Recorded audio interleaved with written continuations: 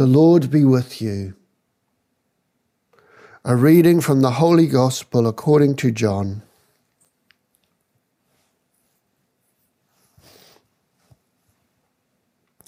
Jesus said to his disciples, I tell you most solemnly, anything you ask for from the Father, he will grant in my name. Until now you have not asked for anything in my name. Ask, and you will receive, and so your joy will be complete. I have been telling you all this in metaphors. The hour is coming when I shall no longer speak to you in metaphors, but tell you about the Father in plain words. When that day comes, you will ask in my name. And I do not say that I shall pray to the Father for you, because the Father himself loves you for loving me and believing that I came from God. I came from the Father and have come into the world, and now I leave the world to go to the Father.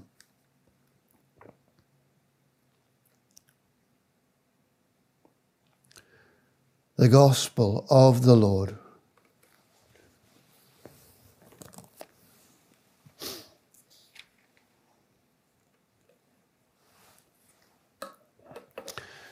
So this morning, the homily's a little bit all over the place because there are lots of little things that sort of touched me. But let's just start with Paul. Paul is just got back to Antioch and he's on the road again. He's about to he's starting his third missionary missionary journey. So once again, he starts from Antioch in the north of Syria, and he crosses all the way across Turkey on foot to Ephesus, which is on the west coast of Turkey. It's about 800 kilometres. Now, I'm doing 10,000 steps each day, or I'm trying to keep my fitness up, and since lockdown, I've kept it up each day. But Paul would have been doing a lot more than I've been doing. But it says something about the passion of Paul, doesn't it?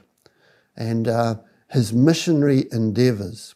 And so the question that we could ask is, well, what missionary things do I do?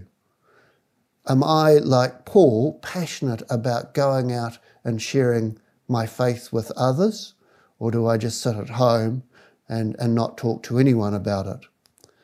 We're called to be like Paul. We're called to be missionary. We share in Jesus' life.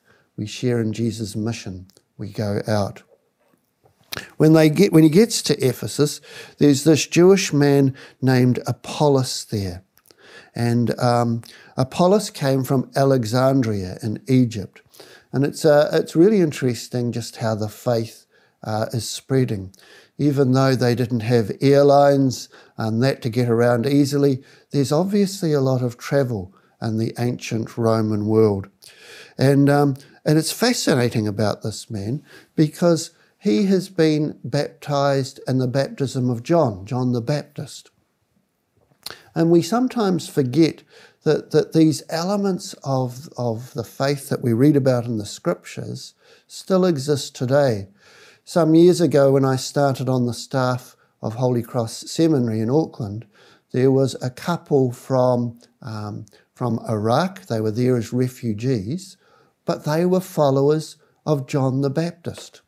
And that was the group that they belonged to. They weren't Christian because they didn't have that Christian baptism. They were followers of John the Baptist, which was really quite fascinating. The Samaritans, too, that we hear about in the Gospels, they still exist. There's still a small group of them in Israel. But the fascinating thing about Apollos is, even though he wasn't of the Christian faith at that stage, he knew all about Jesus and was passionate in sharing about Jesus. And again, that's an example for us. We don't need to be experts. Then the next thing in the gospel, Aquila and Priscilla took an interest in Apollos. Remember, they're the married couple that we met first of all when Paul was in Corinth. And again, in our marriage, in our family, what do we do to encourage each other's in their faith? They took Apollos under their wings, and when Apollos thought he might like to go to Corinth, to cross to Achaia, they really encouraged him to do it. And when Apollos got over there,